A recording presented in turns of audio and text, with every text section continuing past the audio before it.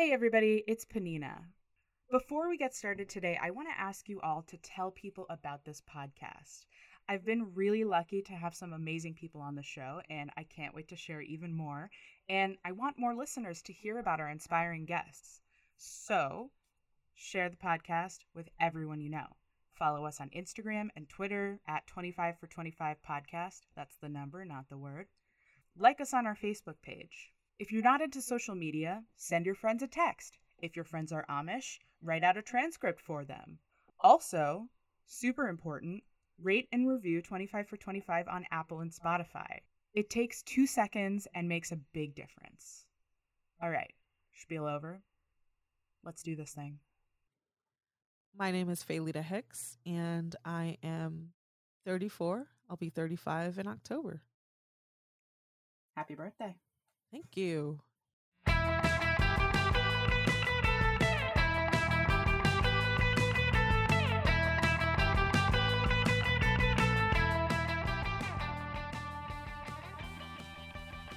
This is 25 for 25. I'm Panina Beatty, and yes, I am 25 years old. 25 and a half, to be more specific. And I gotta say, I was not expecting my 25 to look like this, what with graduating college straight into a global pandemic. At times, it's really frustrating to feel like I was just about to spread my wings, and then the world stopped turning. Before the pandemic, I was putting out episodes of this podcast on a regular weekly basis. After lockdown, my ability to do anything more than the bare minimum seriously deflated, as I'm sure it did for many of us. But self-care, I think that's what it's all about, and I had to forgive myself. So, I learned to ask for help. I'm happy to announce, in addition to the 25 for 25 team, Sydney Weiser. She's a senior at Marymount College studying musical theater and directing. She's been so helpful, so everybody give her a round of applause. I don't care if you're in public. Just do it. She deserves. Like many, I found new humility during these times. Having a roof over my head and financial stability is more important than ever. If you want to talk about feeling humbled, let's talk about my guest. Faylita Hicks has become a new inspiration to me. From their activism to their writing, Faylita's work ethic and passion is something I emulate.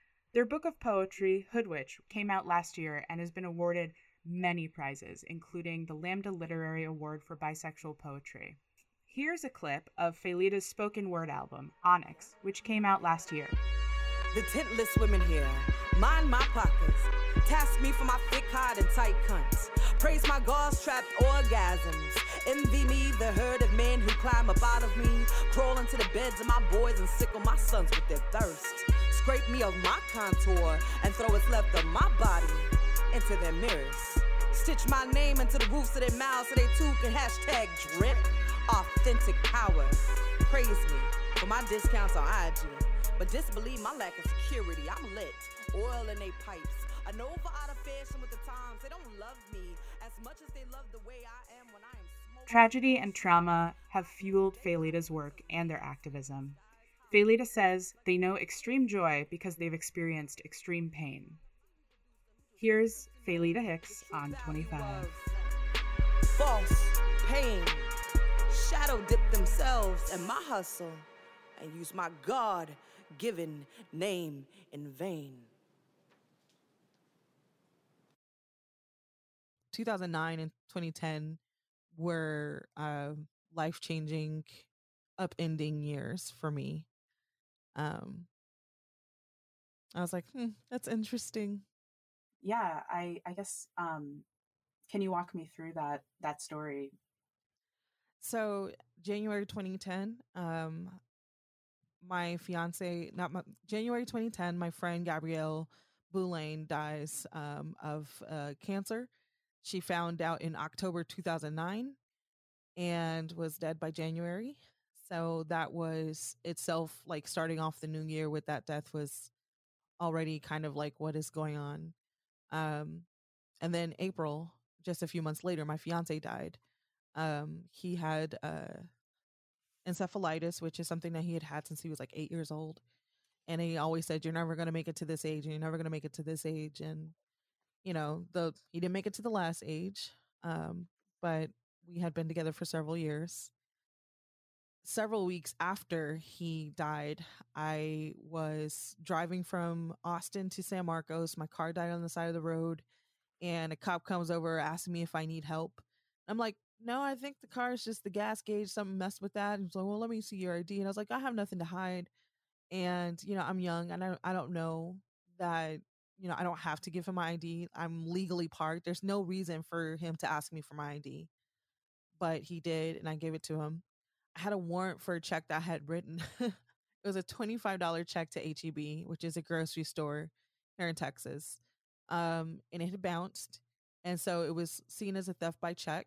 I was supposed to go to court, but as a college student, and I'm just graduated, sometimes college students just don't have an address.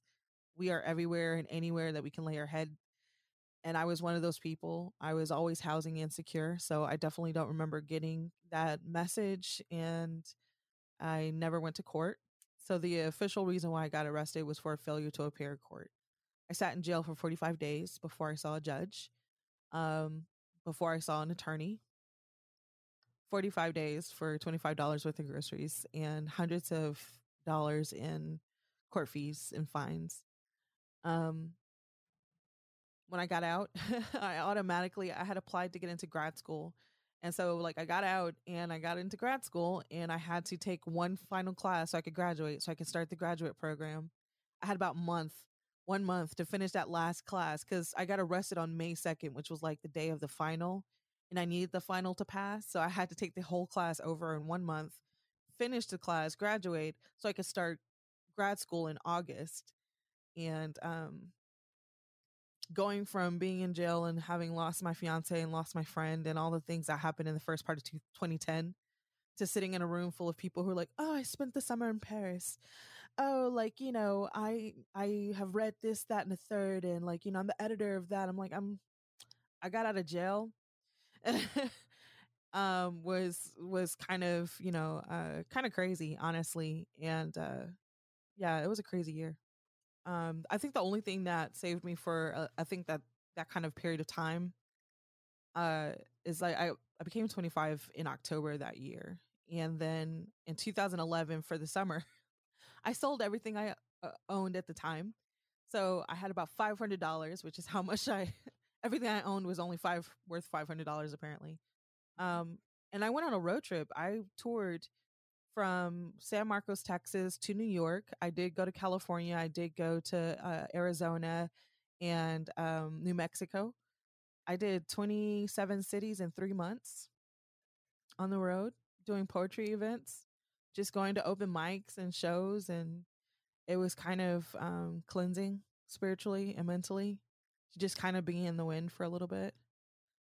And it made me feel a lot bolder when I came back to the MFA program and be like, listen here, you stuck up people. I have ridden the railways. I have sat on the Greyhound buses. I do not care about your perfectly edited piece. Where's the heart?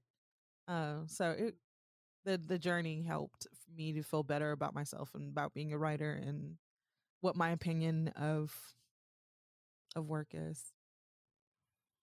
Something that I think about a lot, I think about, my past, and I think about what ifs a lot.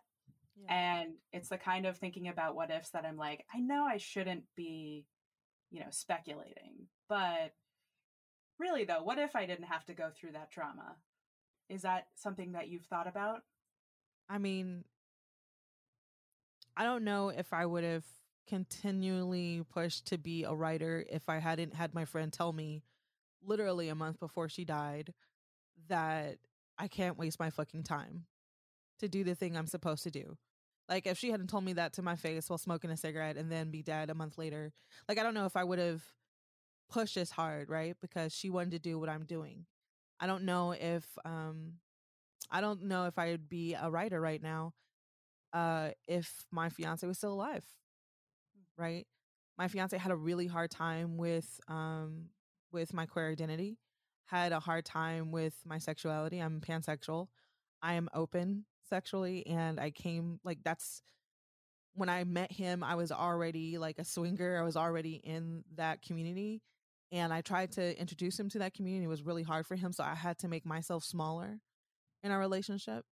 Um, he wanted to get married and talked about me teaching writing at a high school.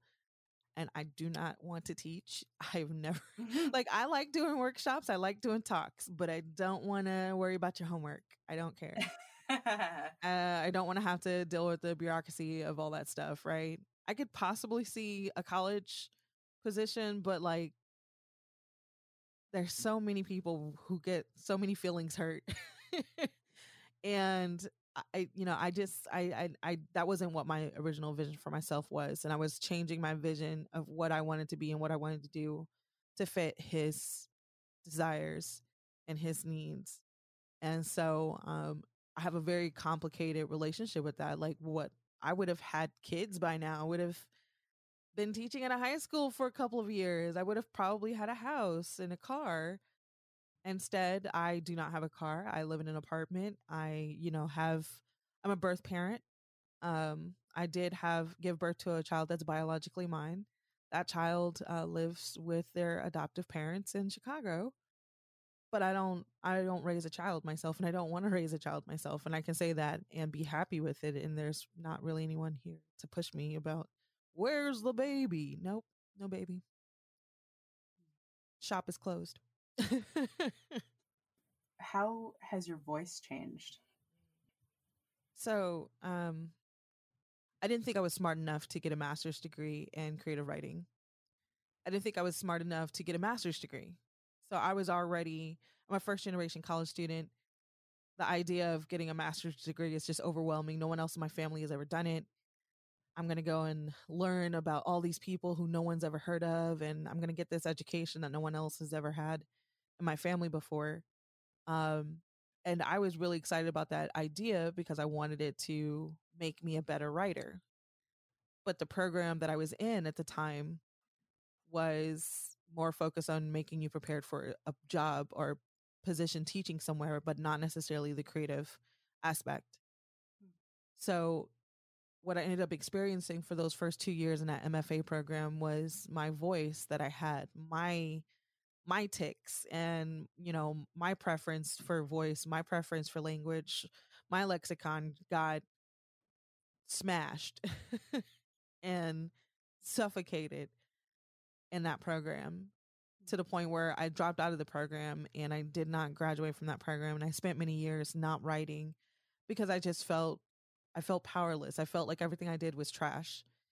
That being said, there are times now that I'll remember a poem I wrote 10 years ago and I'll pull that thing up and I'm like, I was on the right track.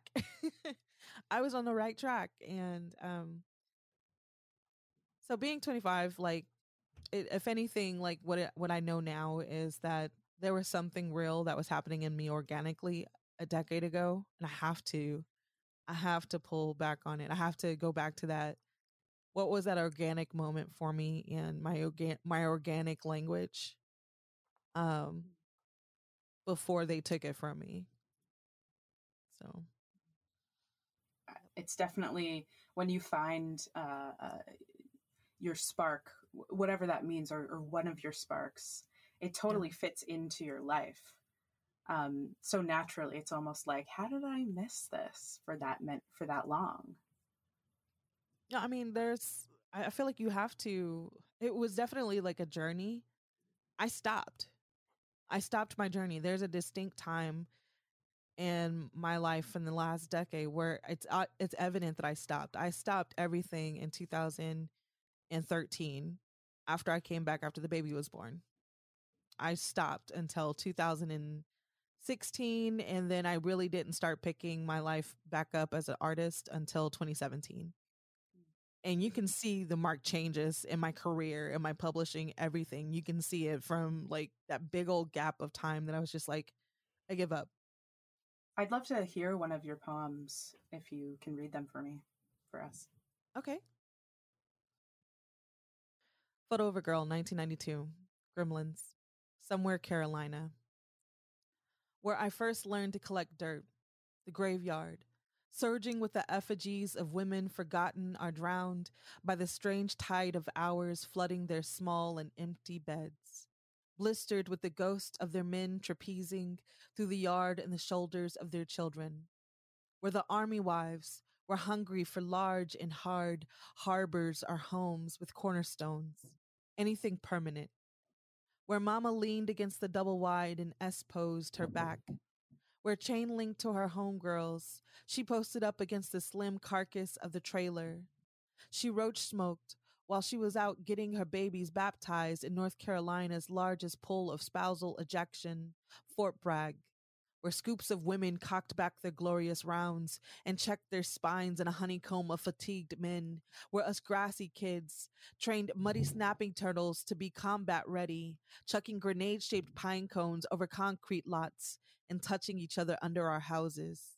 Back when I never knew what sort of work Mama did, but I did know that whatever it was required, she unzip her skin at the end of the day and paw a cool cigarette between the chips of her fingers to let steam run through her dank lips, up and out the facade of a clear blue sky, when she was shady, just like the panther stalking up the plank of her calf and digging into her plump waist. When I learned to say daddy, whenever she said daddy, when his face switched texture and tone depending on the shape of the moon, when I learned it was only a phase, listening to the shallow waves tapping against her bedroom door whenever my father finally found his keys, whenever my mama remembered what love tasted like, when it wasn't salted with the solitary years of being a war's wife. Back when my mama said, I was too young to recognize danger, when danger followed, when I climbed into the couch and tried to revive her late in the morning. I tried to catfish her animal onto a paper plate or into a bowl or something, because we were hungry. When danger fed my sisters and I Cocoa Puffs and bologna sandwiches and count down to the days, damn it, until we finally got up out her house and went on and raised up little gremlins of our own. So this poem is written about when I was younger. I was about 5, 6 years old at this time, going on 7. But my mother, she had me when she was 17. So I got to experience the young mom who has 3 kids by the time she's 25. And the mom who wants to go out and party with her girls, but she's got kids at home, right? My dad was in the military at this time, so he was constantly coming and going. We were constantly living on wow, what are those called? Where people, families Army of base? Thank you. Army base. Like all I've had today is this. I haven't even had breakfast, and I know it's 5 o'clock here, but I haven't had breakfast yet because that's my life. So yeah, Can relate. on an army base. And so this one is in particular about one in Carolina. Fort Bragg was super muddy. We stayed inside of a trailer park, and we were left to our own devices very often. We often had our trailer completely packed with roaches to the point where you could hear them in the walls, or they would drop from the roof often. Oof. Right. It was pretty, for me, it was pretty traumatizing as a kid, but it was just, that's where we were. That's where we lived. There's a part where I talk about the panther on my mom's leg, and I mean a literal outfit. There's a photo somewhere of her and her homegirls all posing in front of this trailer, and they're like all dressed up, ready to go out, and all the kids are dirty. And we're just all standing in front of them like, yeah, we just got done playing in the mud, and they're all like dressed up, ready to go. And that difference between them. This is when my mom was smoking. It was a time where I think my mother doesn't call us mistakes, and she lets us know that she loves us. But one of my decisions, one of the reasons why I made my decision about my own kid was I never wanted that child to look me in the face and see me thinking of a life I could have had if it weren't for them. Right. I didn't want to ever look at my child like that, the way that I was looked at, where I love you, but also I could have had this whole other life. And, that's not the only reason why I made my decision that I made, but, this is part of it. Understanding what it means intrinsically to raise a child, to have to sacrifice anything that you want and what that can mean long term for the child. I love my sisters, but I'm the only one who went to college.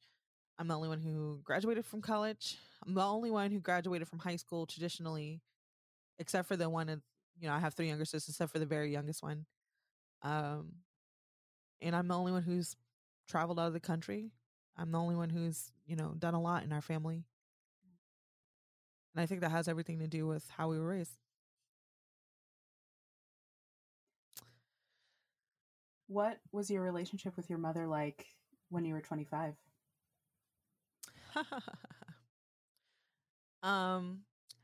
So when I was arrested that in 2010, the reason why I stayed in jail for 45 days, my bail was set at $600. It would have cost $60 to the bail bondsman to get me out of jail. And my mother did not want to pay that. In a letter, she stated that she had never been to jail herself. Her husband had never been to jail. And that this was a lesson I needed to learn about taking responsibility for my mistakes. And that was actually, and I've told her this. I've told her, I was like, I love you, but I will never depend on you for anything again. Right? If there's anything that I would have to depend on you, I'm gonna find it any other way. I would rather get online and beg for people to support me, which I did have to do a couple of years ago, like, for donations so I could pay rent, than call you. Because you thought that was the best course of action for me. It hadn't even been a month since my fiance died, and I was having a bad year, and that, that's not great. And it costs $600 for $25. And that's just for bail. That's not counting the court fees. That's not counting any attorney fees if I had had an attorney. I had a court-appointed attorney that I talked to for about 15 minutes before the judgment was passed on me.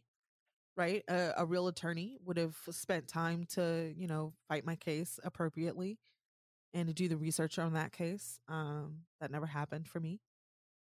And it impacted my life so much that 10 years later, I'm an activist specifically for pretrial incarceration because I know what even a couple of weeks in jail can do to you mentally and emotionally and spiritually. So, and that's a lesson I learned because of a decision that my mother made in tandem. I got punished for not having enough money. Who? What were those 45 days like? So that is the subject of my book that I'm currently working on. I've been trying to find many different ways to express what that time is like. There's an uncertainty that comes with that every day of when you're pretrial, especially. Any day could be the day you go home, but you don't know what day it is that you'll go home.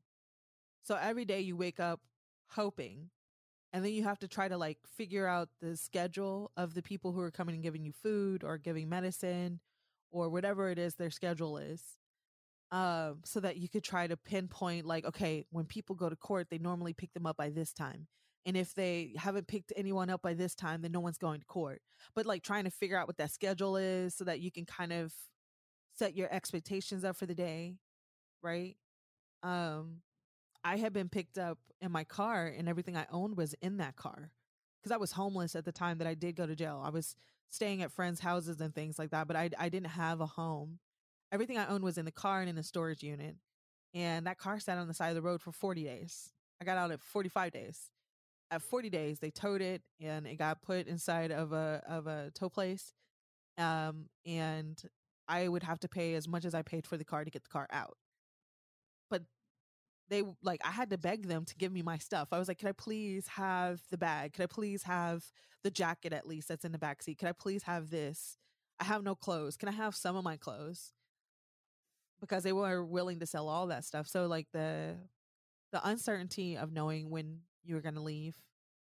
To be honest, I held the same opinion of people who I held the same opinion that most people hold without knowing that they hold this opinion.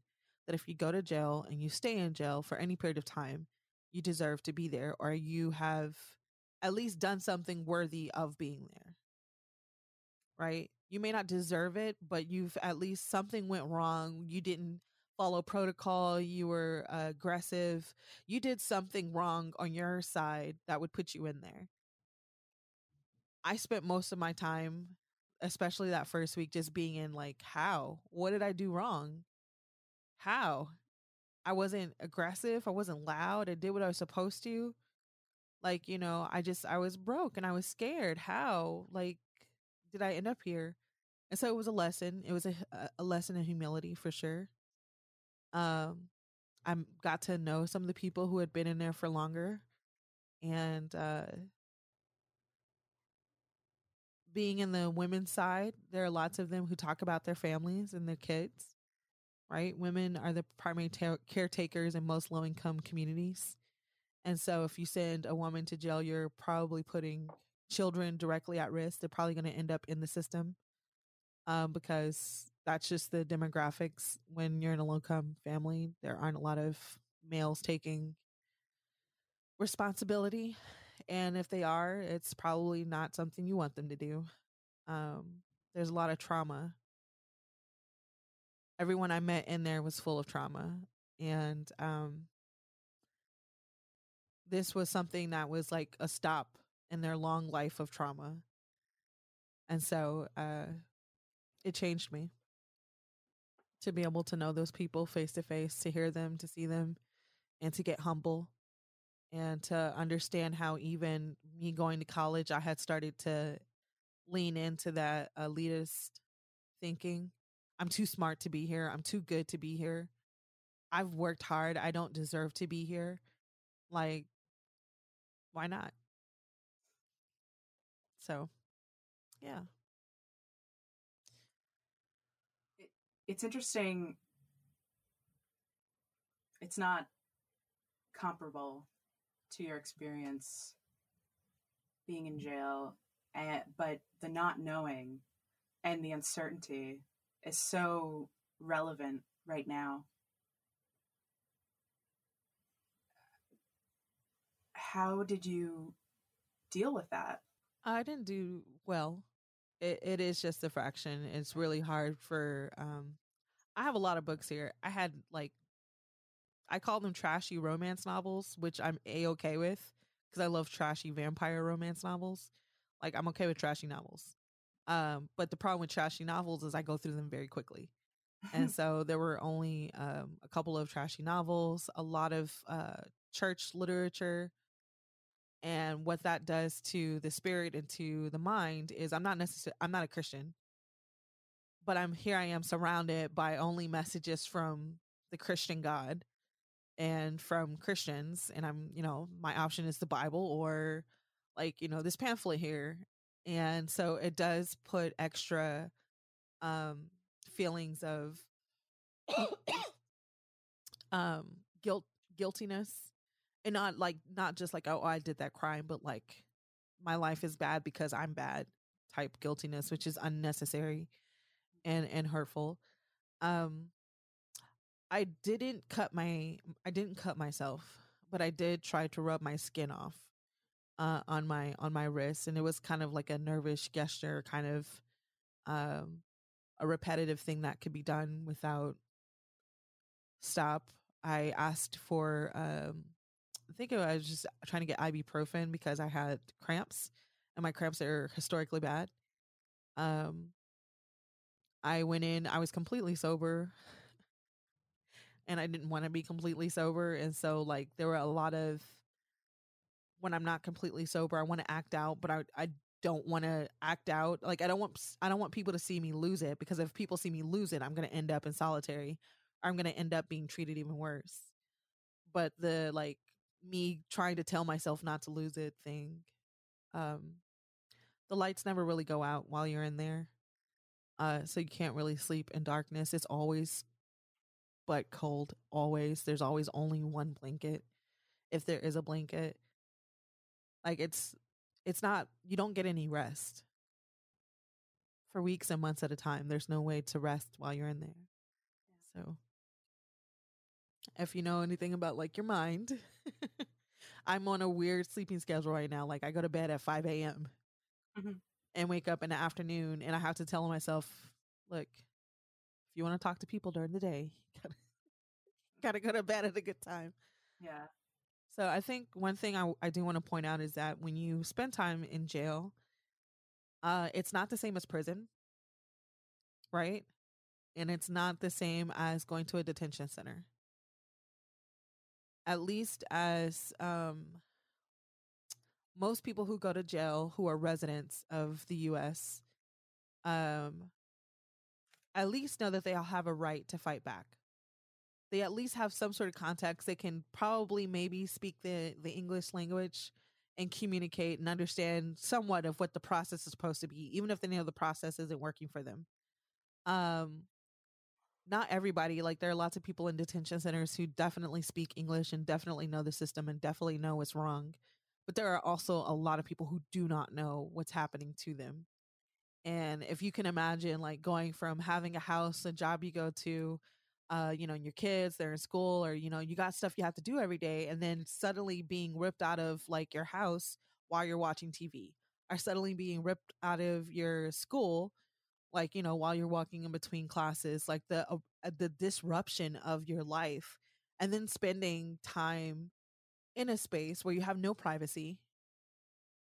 You probably only have what you're wearing and that's it. There's not going to be a change. That's it. Like, there's a sense of everyone's kind of dazed, right? And so your life gets cut in half and you're like, what happened? How did I get here? And everybody's asking the same questions and everybody's just kind of, what? And it is a lot like what's happening right now. I think that people are, if you can't even stay in your house for a month or so, what makes you think that people who are in solitary are going to act any better? And I say act, right? Because there's a certain way they want you to act while you're inside to get, good favors, or they want you to do certain things for them in order for you to be treated like a human while you're in jail or prison. But like, if you don't like this, why do we put this on people who are in jail or in prison for things like less than 4 ounces of marijuana? Yeah. Sitting in solitary for, this is hard for a lot of people. But if you're having a problem with this, what makes you think jail is any better? So, when did you start being active in social justice and activism? 2018, I think, is the first time I did any sort of testimony in public. 2019 is when I joined Mano Amiga. I did a couple of, testimonials about my experience in the Hays County Jail, which is where I live at, the county jail where I live at. Working with them, I learned a lot about just the impact of even the county jail on the larger system, especially here in Texas. I started learning more about policy and understanding that, like, I don't have to have a law degree to be able to read and interpret policy and to suggest new policy. The importance of telling a story. I've always been a writer, but I learned through my work with Mano Amiga and with the other organizations like Detention Watch Network, Texas Criminal Justice Coalition, Vera Institute of Social Justice. I learned the importance of a story and a great campaign for actual policy change. And I don't know why it just dawned on me at this point in time in my age, but like it just dawned on me like, hey, this is literally how policy happens. People say this shit sucks. I don't know if I'm allowed to say curse words. This mess. Nobody's funding us. This shit sucks and I don't like it. And do you like it? No, you don't like it either. Let's fix it. Right? Even the way that our country was started was like, I don't like it. I don't like it. Fuck this tea. I don't give. I look, I'm getting a gun and I'm going to take what I want. And this is going to be my new place. And that I'm taking this right here. This part's mine. That's how this country got started. and they made up their own list of rules. And like those rules, the Constitution is not created with black people in mind. It's not created with women in mind. It's not created with queer people in mind. Like, my personal theory is that there's like a lot of queer people out there. Like, I think that we didn't just start showing up. We just started talking about it out loud. But I'm not going to say that none of them were queer. I think my personal opinion is more than likely somebody was queer on that there. But statistics. The statistics. I was like, somebody, one of y'all. But but the idea was none of that was meant for majority of what the country is now. I feel kind of confident about saying that. I like underrepresented more than minority.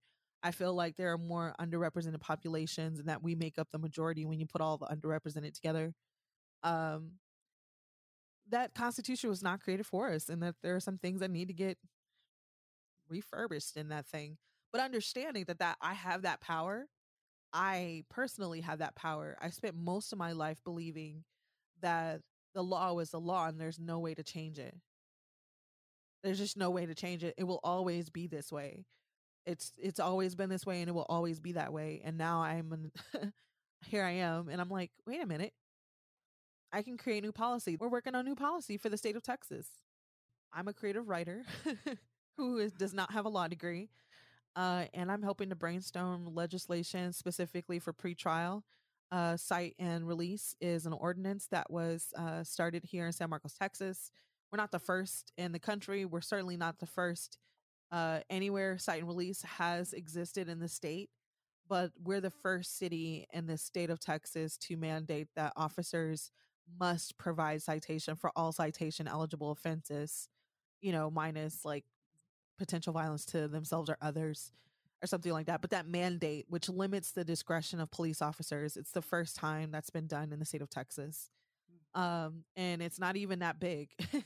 We're like, just cite people who are citation eligible. That's it. That's all we want you to do. And they're losing their shit about it. They like absolutely cannot believe that we're saying you have to cite people who are citation eligible. I was like, why is this a problem?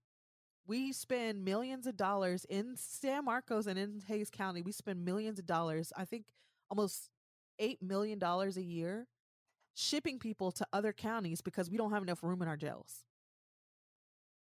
There's a problem with that. If you don't have enough room, stop arresting everybody. If they can only be charged for a fine for whatever it is, like a lot of people don't know that if you do something like stalking, that's a problem. But misdemeanor stalking is a fine-only offense. It's only $500. There's no jail time associated with stalking. But the whole community is like, what do you mean you won't arrest them? Well, technically, ma'am, the state of Texas has decided if you don't like this, please take it to your legislation and tell the legislators you don't like it. But currently, it's a fine-only offense. Under 4 ounces of marijuana is a nonviolence offense. It is a misdemeanor in the state of Texas, and you can't. It's citation eligible. It's not putting you or anyone else at risk to have something that may or may not be hemp on you. Hemp is legal in the state of Texas. It may or may not be hemp. It's going to cost the state more to try to test what may or may not be hemp to determine whether or not it's marijuana. Why are you making it complicated? You're just wasting time, money, manpower. It's been crazy. So we're working on legislation that will hopefully mandate that all officers in the state of Texas have to provide citations for all citation eligible offenses, including the ones that Sandra Bland died for, which was a turn signal. It's a citation eligible offense. She went to jail and died for it. There are even George Floyd.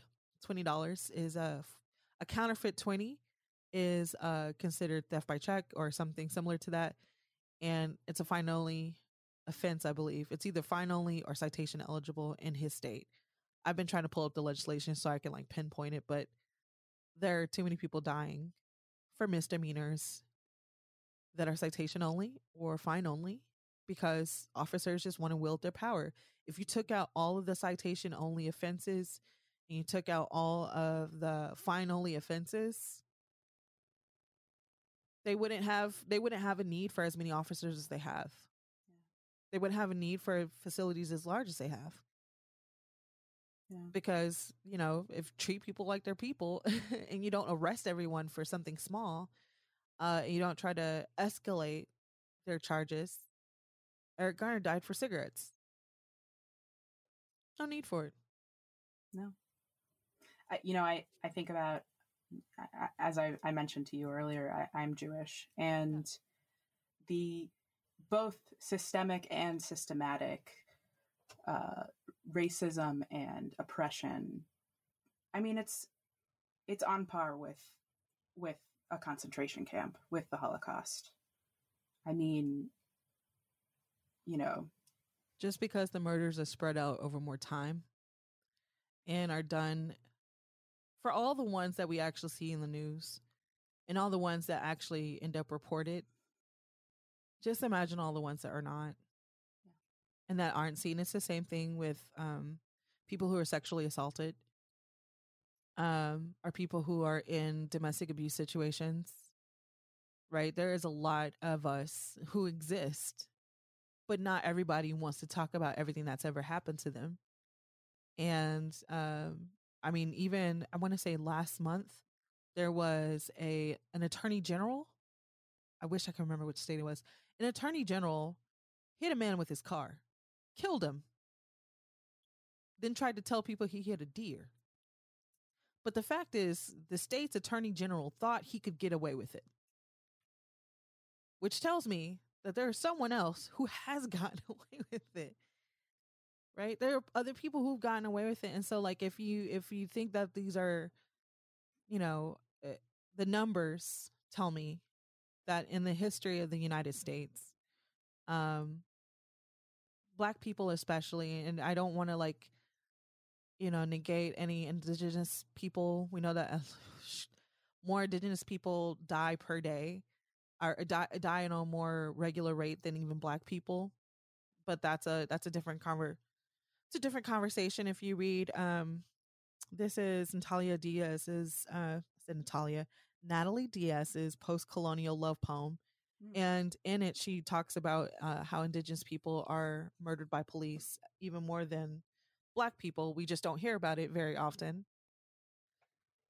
Because who wants to cover more Indigenous people being killed by more colonized peoples? But yeah, I think if you look at the like history of the U.S. and if you did a mass count of every single police murder, you would get a really startling number. I know your experience with death was already in your life at the time. What were you thinking about in regards to your own mortality? I think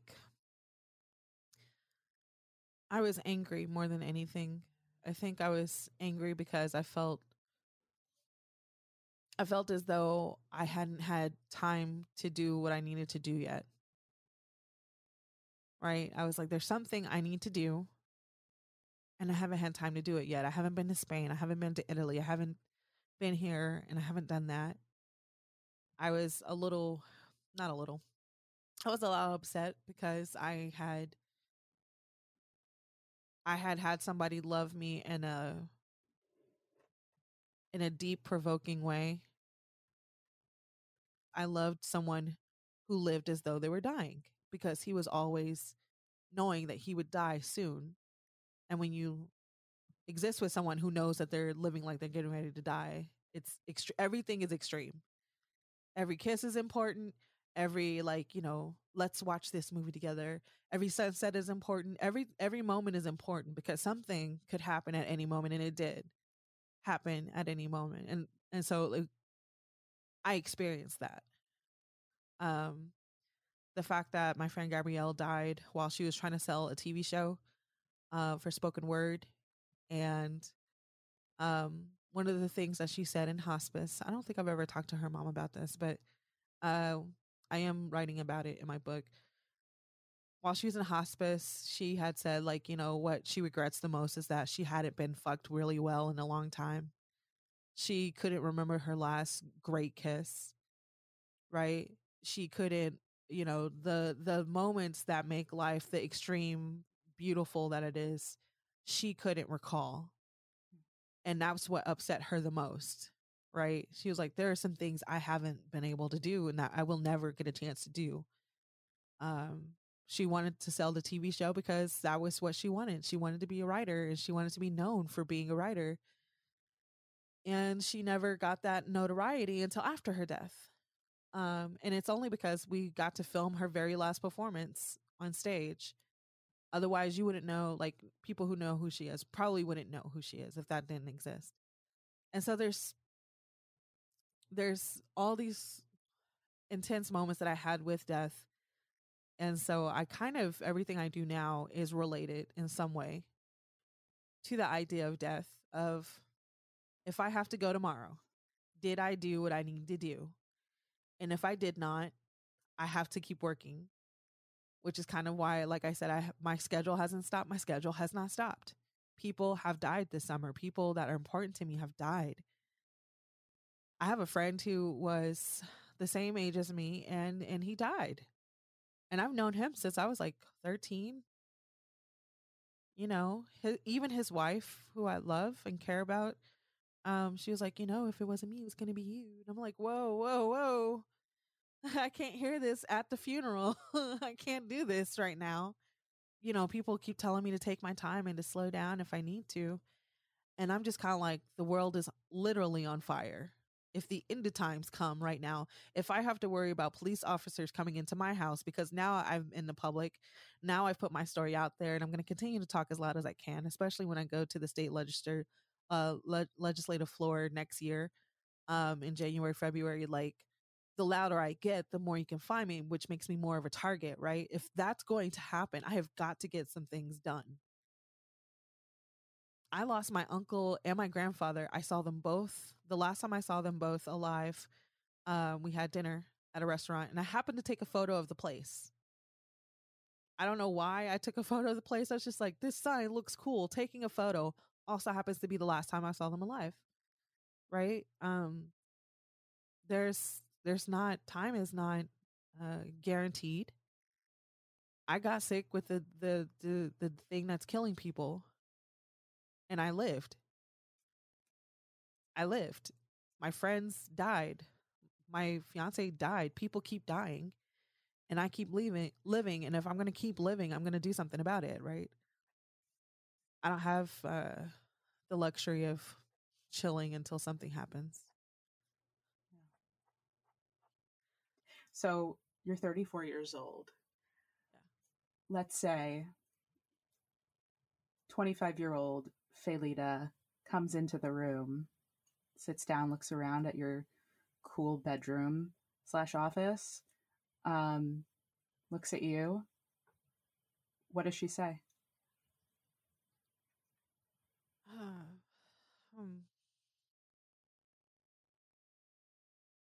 It's hard because I don't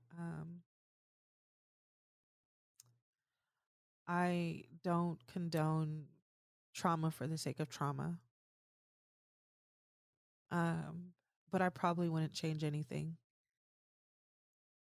Because honestly, everything that I've learned in the last 10 years, every loss and every situation that seemed impossible made it even more possible for me to do what I love now and to have the willpower to work at the rate that I do.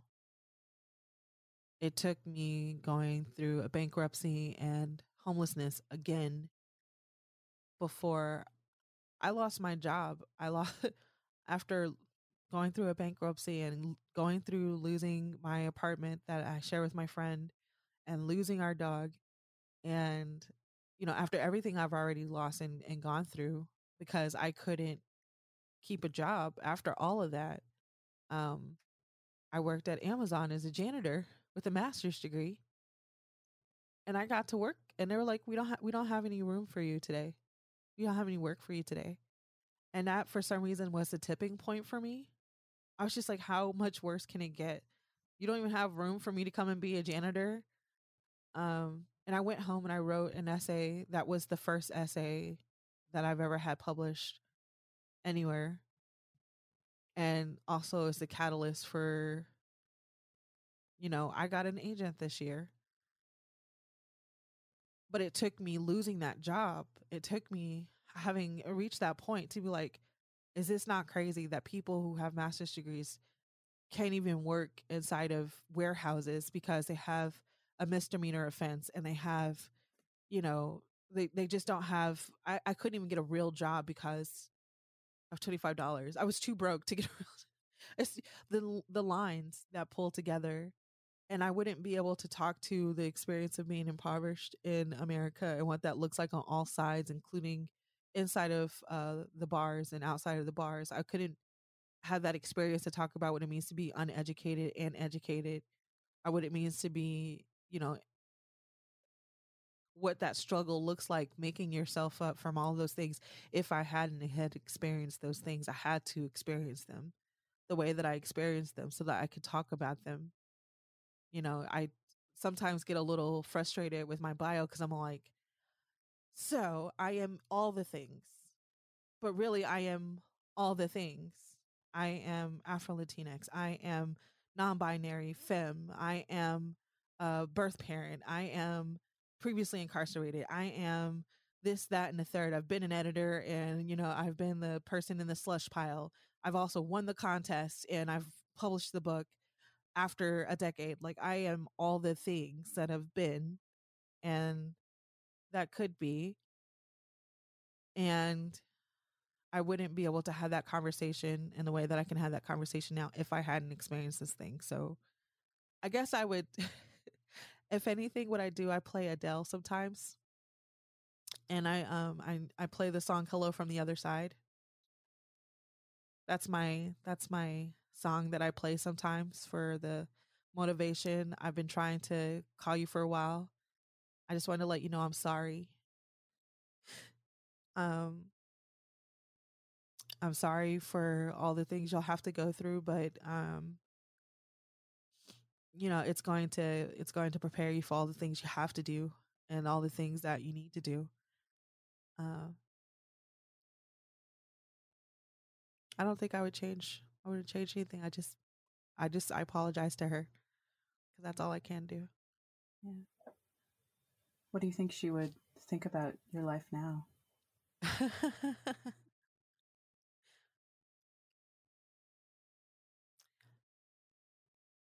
I'm sorry, I've already been emotional, so I was already pretty emotional, but I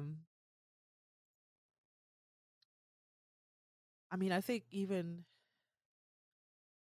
I could believe it because I've always wanted to believe it, but to see it actually happening, even this morning, I woke up and I was complaining about like how crowded my desk is, and I was just like, could you have envisioned that you would actually get what you wanted?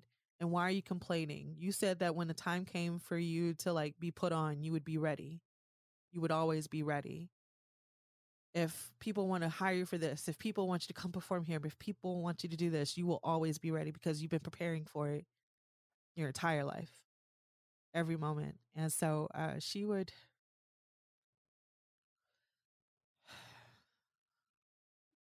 me and her just both be crying, drinking whiskey. Whiskey is our celebration drink.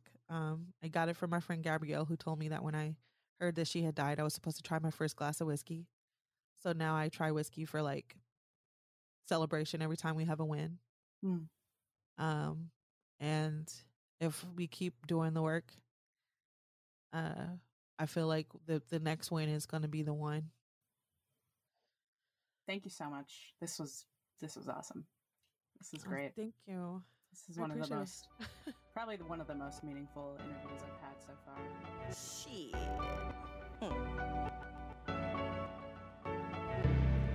Per my mother's instructions, my sisters and I have sewn our palms into our hips, clipped our necks 45 degrees, our shadows leaning side by side. Danger.